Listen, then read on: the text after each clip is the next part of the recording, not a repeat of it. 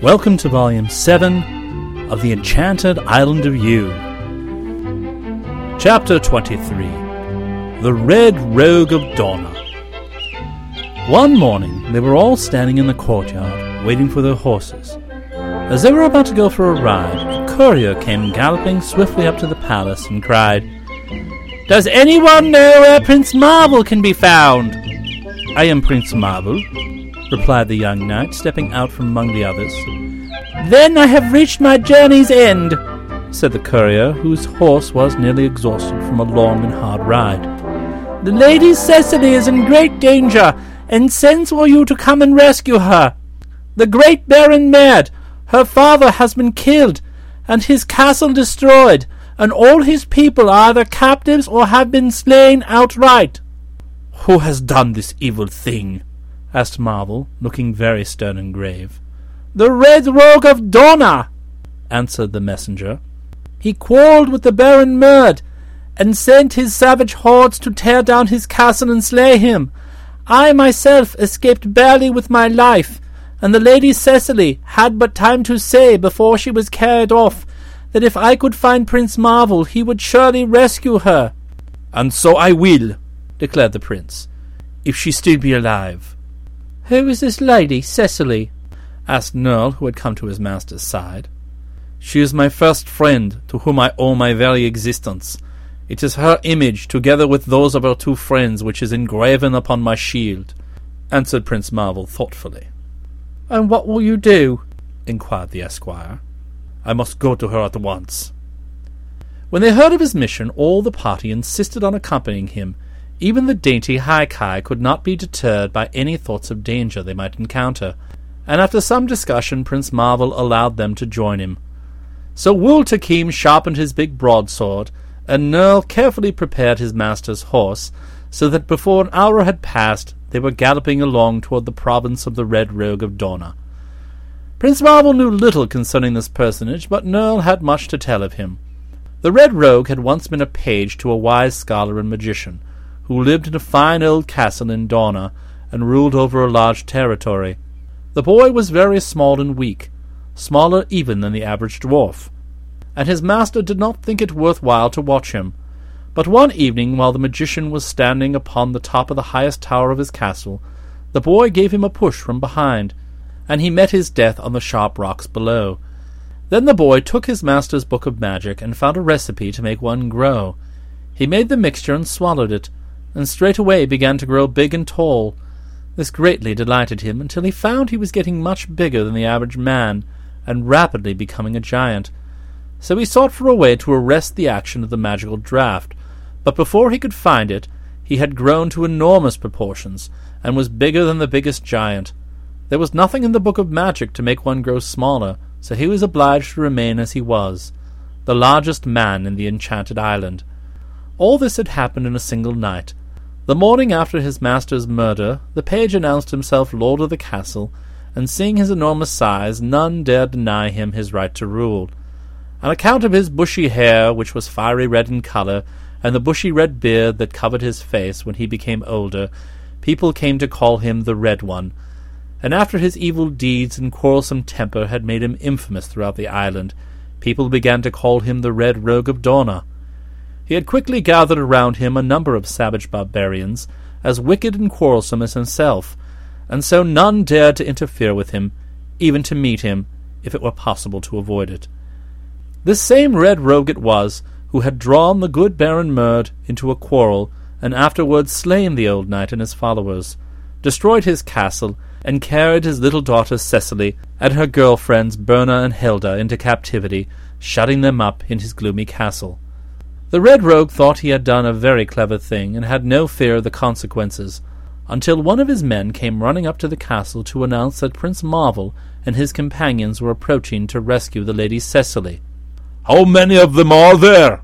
demanded the Red Rogue. "There are 8 altogether," answered the man, "but 2 of them are girls." "And they expect to force me to give up my captives?" asked the Red One, laughing with a noise like the roar of a waterfall. "Why, I shall make prisoners of every one of them." The man looked at his master fearfully and replied, "This Prince Marvel is very famous, and all people speak of his bravery and power. It was he who conquered King Terebus of Spore, and that mighty ruler is now his friend, and is one of the 8 who approach."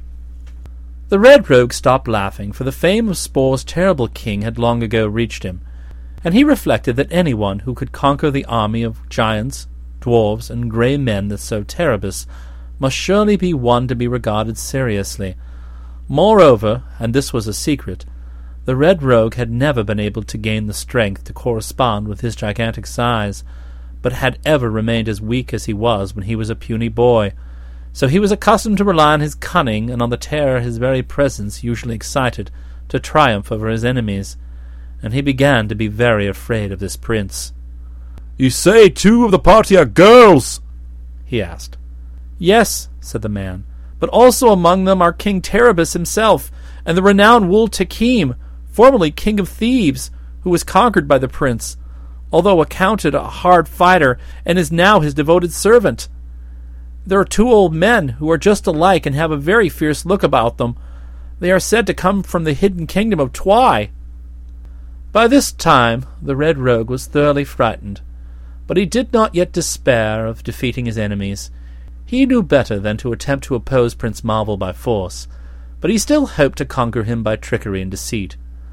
Among the wonderful things that the Red Rogue's former master, the wise scholar and magician, had made were 2 large enchanted mirrors, which were set on either side of the great hallway of the castle. Heavy curtains were drawn over the surfaces of these mirrors, because they both possessed a dreadful magical power, for whenever anyone looked into one of them, his reflection was instantly caught and imprisoned in the mirror, and his body at the same time became invisible to all earthly eyes, only the mirror retaining his form. While considering a way to prevent the prince from freeing the Lady Cecily, the Red Rogue happened to think of these mirrors, which had never yet been used.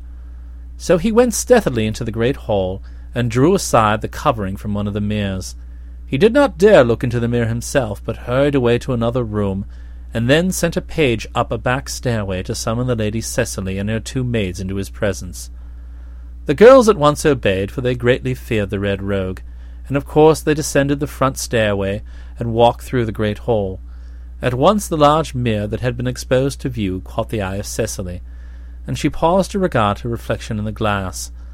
Her 2 companions did likewise, and instantly all 3 girls became invisible, while the mirror held their reflections fast in its magical surface. The Red Rogue was watching them through a crack in the door, and seeing the girls disappear he gave a joyful laugh and exclaimed, "Now let Prince Marvel find him if he can!" The 3 girls began to wander aimlessly through the castle, for not only were they invisible to others, but also to themselves, and to one another, and they knew not what to do, nor which way to turn. Chapter 24. The Enchanted Mirrors.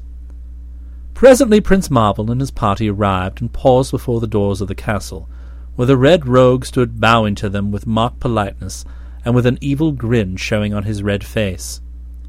"I come to demand the release of the Lady Cecily and her companions," Prince Marvel announced in a bold voice, "and I also intend to call you to account for the murder of Baron Merd." "You must be at the wrong castle," answered the Red One, "for I have murdered no baron, nor have I any Lady Cecily as prisoner." "Are you not the Red Rogue of Donna?" demanded the prince. "Men have called me by that name," acknowledged the other. "Then you are deceiving me," said the prince. "No, indeed," answered the Red Rogue mockingly. "I wouldn't deceive anyone for the world, but if you don't believe me, you're welcome to search my castle." "That I shall do," returned the prince sternly, "whether I have your permission or not." And he began to dismount, But Nerl restrained him, saying, "Master, I beg you, allow me to search the castle, for this red rogue is playing some trick upon us, I'm sure, and if anything happened to you, there'd be no one to protect the little Harkai and our other friends." "Suppose something happened to you?" inquired the prince anxiously. "In that case," said Nerl, "you can avenge me." The advice was so reasonable upon the circumstances that the prince decided to act upon it. "Very well," he said. "Go and search the castle. I will remain with our friends, but if anything happens to you, I shall call the Red Rogue to account." So Nerl entered the castle, passing by the huge form of its owner, who only nodded to the boy and grinned with delight. The esquire found himself in a great hall and began to look around, but without seeing anyone. Then he advanced a few steps and to his surprise discovered a large mirror, in which were reflected the faces and forms of 3 girls, as well as his own. "Well, here they are," he attempted to say, but he could not hear his own voice. He glanced down at himself, but could see nothing at all, for his body had become invisible. His reflection was still in the glass, and he knew that his body existed the same as before. But although he saw plainly the hall and all that it contained, he could see neither himself nor any other person of flesh. After waiting a considerable time for his esquire to reappear, Prince Marvel became impatient. "What have you done with Nerl?" he asked of the Red Rogue. "Nothing," was the reply. "I've been here plainly within your sight every moment." "Let me go and find him," exclaimed King Terribus, and rushed into the castle before the prince could reply. But Terribus also encountered the enchanted mirror, and the prince waited in vain for his return. Then Wul Takim volunteered to go in search of the others, and drew his big sharp sword before entering the hall. But an hour passed by, and he did not return. The Red Rogue was overjoyed at the success of his stratagem, and could scarcely refrain from laughing outright at the prince's anxiety. Marvel was very perplexed. He knew some treachery was afoot, but he could not imagine what it was, and when the pretty Haikai declared their intention of entering the castle, he used every endeavour to dissuade them. But the twin girls could not be denied, so great was their curiosity. So the prince said, "Well, we will all go together, so that the Kai and I may be able to protect you." The Red Rogue gladly granted their admittance, and they passed him and entered the great hall. The place appeared to them to be completely empty, so they walked along and came opposite the mirror. Here all stopped at once, and the twin Haikai uttered exclamations of surprise, and the twin Kai shouted, "Great Kaiku!" For there in the glass were the reflections of the 3 girls, and Nerl, and King Terribus, and Wul Takim. There were also the reflections of the twin Haikai and the twin Kai. Only Prince Marvel's reflection was missing, and this was because of his very origin, for glass could reflect and hold only forms of mortals. But the prince saw the reflections of all the others, and then made the discovery that the forms of the Kai and the Haikai had become invisible.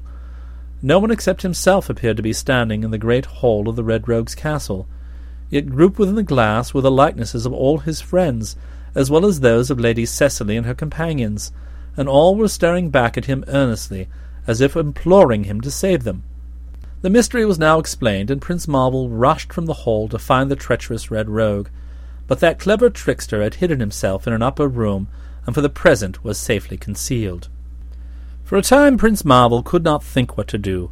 Such magic was all unknown to him, and how to free the imprisoned forms of his friends was a real problem. He walked around the castle, but no one was in sight, the rogue having given orders to all his people to keep away.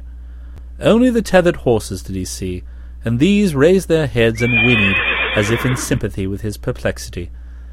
Then he went back into the hall and searched all the rooms of the castle, without finding a single person. On his return he stopped in front of the mirror and sorrowfully regarded the faces of his friends, who again seemed to plead for relief. And while he looked, a sudden fit of anger came over him at being outwitted by this Red Rogue of Donna. Scarcely knowing what he did, he seized his sword by the blade and struck the mirror a powerful blow with the heavy hilt. It shattered to 1,000 fragments, which fell clattering upon the stone floor in every direction, and at once the charm was broken. Each of his friends now became visible. They appeared running toward him from all parts of the castle, where they had been wandering in their invisible forms. They called out joyful greetings to one another, and then all of them surrounded the prince and thanked him earnestly for releasing them. The little lady Cecily and her friends Berna and Hilda were a bit shy in the presence of so many strangers, but they alone knew the prince's secret, and that he was a fairy transformed for a year, so they regarded him as an old and intimate acquaintance, and after being introduced by him to the others of his party, they became more at ease. The sweet little High-Ki maids at once attracted Cecily, and she loved them almost at first sight. But it was Nerl who became the little lady's staunchest friend, for there was something rather mystical and unnatural to him about the High-Ki, who seemed almost like fairies, while in Cecily he recognized a hearty, substantial girl of his own rank in life. While they stood talking and congratulating one another outside the castle, the Red Rogue of Donna appeared among them. He had heard the noise of the smashing of his great mirror, and had come running downstairs from his hiding-place to find his cunning had all been for naught, and his captors were free. A furious anger then took possession of the rogue, and forgetting his personal weakness, he caught up a huge battle-axe and rushed out to hurl himself upon Prince Marvel, intending to do him serious injury. But the prince was not taken unaware. He saw the Red Rogue coming and met him with drawn sword, striking quickly at the arm that wielded the big axe. The stroke was as sure as it was quick, and piercing the arm of the giant, caused him to drop the axe with a howl of pain. Then Prince Marvel seized the Red Rogue by the ear, which he was just tall enough to reach, and dragged him up the stairs and into the castle, the big fellow crying for mercy at every step and trembling like a leaf through cowardice. Down the hall Marvel marched him, seeking some room where the rogue might be safely locked in. The great curtain that covered the second enchanted mirror now caught Prince Marvel's eye, and still holding his prisoner by the ear, he reached out his left hand and pulled aside the drapery. The Red Rogue looked to see what his captor was doing, and beheld his own reflection in the magic mirror. Instantly he gave a wild cry and disappeared, his body becoming absolutely invisible, while his coarse red countenance stared back from the mirror. And then Prince Marvel gave a sigh of relief and dropped the curtain over the surface of the mirror, for he realized the Red Rogue of Donna had at last met with his punishment, and was safely imprisoned for all time. Chapter 25. The Adventurers Separate. When Prince Marvel and his friends had ridden away from the castle, the savage followers of the Red One came creeping up to listen for their master's voice, but silence reigned in every part of the castle, and after stealing fearfully through the rooms without seeing anyone, the fellows became filled with terror and fled from the place, never to return. Afterwards, the neighbors whispered that the castle was haunted by the spirit of the terrible Red Rogue, and travellers dared not stop in the neighborhood, but passed by quickly and with averted faces. The prince and his party rode gaily along toward the kingdom of Heg, for Nerl had invited them all to visit his father's castle. They were very happy over their escape, and only the little lady Cecily became sad at times, when she thought of her father's sad fate. Baron Negger, who was Nerl's father, was not only a wealthy nobleman, but exceedingly kind and courteous, so that every member of Prince Marvel's party was welcome to the big castle in a very hospitable manner. Nerl was eagerly embraced by both his father and mother, who were overjoyed to see him return safe and sound after his wanderings and adventures. "Have you been cured of your longing for something you cannot have?" asked the Baron anxiously. "Not quite," said Nerl, laughing. "But I'm more reconciled to my lot, for I find wherever I go people are longing for just the things they cannot get, and probably would not want if they had them. So, as it seems to be the fate of most mortals to live unsatisfied, I shall try hereafter to be more contented." These words delighted the good Baron, and he gave a rich and magnificent feast in honour of his son's return. The High-Ki of Twy, after passing several pleasant days at Nerl's home, now decided that he had seen enough of the world and would be glad to return to their own kingdom, where all was peaceful and uneventful, and to rule it to the end of their days. So the Baron furnished them an escort of 20 men-at-arms, and these conducted the High-Ki and the aged Ki safely back to the hole in the hedge. And after they entered the land of Twy, the first act of the High-Ki was to order the hedge repaired and the hole blocked up. And I have never heard that anyone from that time forward ever succeeded in gaining admittance to the hidden kingdom, so its subsequent history is unknown.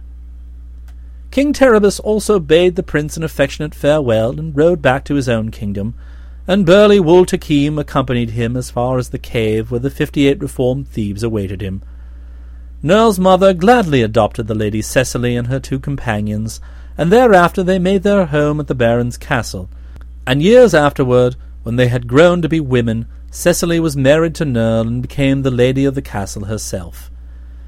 Prince Marvel enjoyed the feasting and dancing at the castle very much, but after the party began to break up, and the High Kai and the Kai had left him, as well as King Terribus and the honest Wul Takim, the young knight grew thoughtful and sometimes uneasy, and his happy laugh was less frequently heard. Nerl often regarded his young master with a feeling of awe, for there occasionally came a look into Marvel's eyes that reminded him more of the immortals than of any human being. But the prince treated him with rare kindness, and always pressed Nerl's hand affectionately when he bade him good night, for he had grown fond of the esquire. Also they had long conversations together, during which Nerl gleaned a great deal of knowledge, and received some advice that was of much use to him in his later life. One day Prince Marvel sought out Lady Cecily and said, "Will you ride with me to the forest of Lurla?" "Willingly," she answered, and calling Berna and Hilda to attend them, they mounted their horses and rode swiftly away, for it was a good distance to Lurla. By noon the party entered the forest, and although the path they traversed was unknown to the girls, who usually entered the forest from the other side, near to where the Baron Merd's castle had stood, the prince seemed to have no difficulty in finding his way. He guided them carefully along the paths, his handsome war-charger stepping with much grace and dignity, until at length they came to a clearing. Here the prince paused abruptly, and Cecily looked around her and at once recognized the place. "Why," she exclaimed in surprise, "it is the fairy bower!" And then she turned to Prince Marvel and asked in a soft voice, "Is the year ended, Prince?" His smile was a bit sad as he answered slowly, "The year will end in 5 minutes." Chapter 26. The End of the Year. The girls sat upon the green moss and waited. Prince Marvel stood silent beside his horse. The silver armour was as bright as the day he had donned it, nor was there a dent in his untarnished shield. The sword that had done such good service he held lightly in his hand, and the horse now and then neighed softly and turned to look at him with affectionate eyes. Cecily began to tremble with excitement, and Berna and Hilda stared at the prince with big round eyes.